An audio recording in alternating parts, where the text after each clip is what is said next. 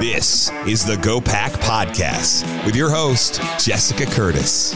Welcome to the GOPAC Podcast. Today we're joined by Adam Geller, founder and CEO of National Research Incorporated. Adam, thank you for joining us today. Thank you for having me. It's a pleasure to be here. So we're going to take a walk together through some polling results, specific kind of in the weeds results that you found and we found collectively to be interesting of a survey that we did a few weeks ago. So why don't you go ahead out of the gate and just kind of tell our listeners a little bit about the poll, and then we'll get into the weeds. Oh, you bet. We conducted a national survey of Republicans only, 1,000 Republicans across the country. And what was really cool, Jessica, was we had the opportunity to ask almost anything we wanted, but it was important to just kind of check in with these Republican voters, to determine who are we? What is it that we want? What is it that we seek? What's frustrating us? What do we like that we're getting out of elected leadership? And so it was what I might consider, or what I might call a look in the mirror. It might be considered like just checking in with Republican voters and getting them to answer a bunch of questions on a bunch of different issues so that we can learn who they are and we can use it moving forward to help us, ultimately win some races and just understand our base a little bit more. Part of our finding, Republican voters prefer our candidate in the 2024 presidential election to emphasize Republican ideas for Americans' personal and economic security, 63%, rather than remind voters of the failures and flaws of the Democratic Party, which was only at 31%. While President Biden's record low job approval rating are a reminder of his administration's abject failures, Republicans are anxious to hear solutions and an optimistic message to solve our nation's problems. So with this poll, or this issue area, if you will, what was the most interesting thing that you found in it? To me, this was such a cool question to ask because we always kind of get the sense that voters, really want to make sure we're taking the fight to Democrats and all that. But at the same time, we have to be for something, right? That is important to put out a good, optimistic message on what the Republican solutions are. Here's the reality. We know that the Democrats have been failures. And sure, we can discuss those failures.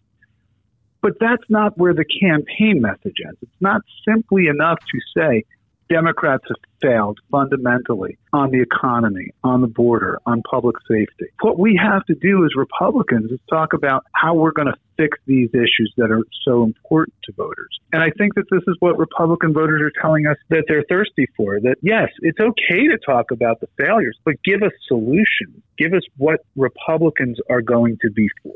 And let's talk a little bit about the age portion of this. Our party, according to the results we got from this question, our party's youngest voters are the most amenable or agreeable to messaging focused on the failures of Democrats and the Biden administration. Yeah. So let's talk a little bit about that. And I mean, you've joined us several times over the last few weeks, and we've talked a fair amount about those Gen Z people, and this is another one that is interesting to me. Well, it really does. It's interesting, and it goes back to the way in which they interact with other political observers, but also where they get their news and information from. And so what happens is Gen Z voters, these 18 to 34, they primarily get their news from social media apps like TikTok, which is to me so unbelievably, fascinating by itself. But also that's the Wild West a little bit. And that's where these disagreements can get so heated, the political disagreements. And so it seems like the youngest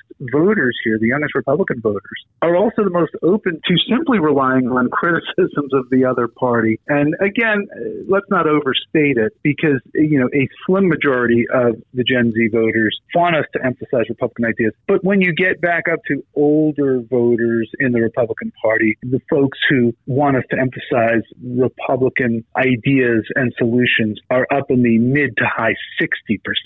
So yeah, there is a disconnect with the younger Gen Z Republican voters. Really interesting. And then let's talk a little bit about the results you saw amongst men and women. Yeah, I mean, we always talk about, is there a gender split? And The answer is there is a gender gap and a gender split, but we see a lot of that in general election surveys. Now, when it comes to this specific question, 63% of Republican men want us to emphasize GOP ideas. 64% of GOP women want us to emphasize Republican ideas. So there is agreement generally between men and women that, sure, if you want to mention Democratic failures, go ahead and do that. But do it in the context of how Republicans can do better, how Republicans can solve these solutions. It's not just enough to say Democrats have failed. We know Democrats have failed. We know that they failed on the border. We know that they failed when it comes to crime policy. We know that they failed when it comes to inflation and take-home pay. And that's all good. But tell us what Republicans can do better. That's what we need to do for our voters, and we need to be for some. Absolutely. And give us kind of your bottom line, biggest takeaway from this portion of our survey. Yeah, I mean, the biggest takeaway is that, from the survey in general, is that Republicans are in a lot more alignment than we think. That Republicans want us to get past our inter-party issues and focus on the Democrats, but they want us to do it in a smart way. They want us to remind voters of the failures of the Democrats and then offer a hopeful, optimistic solution for how we can get back on track. More like a Ronald Reagan-esque type of conservative principles to, solve the issues and the problems that the Democrats have created. Really, really interesting stuff. Adam Geller, thank you so much for joining us. My pleasure. Thanks for having me. To find out more about our latest poll, visit www.gopaceducate.org. That's GOPAC educate.org. This has been the GOPAC Podcast. Learn how we're educating and electing a new generation of Republican leaders at gopac.org.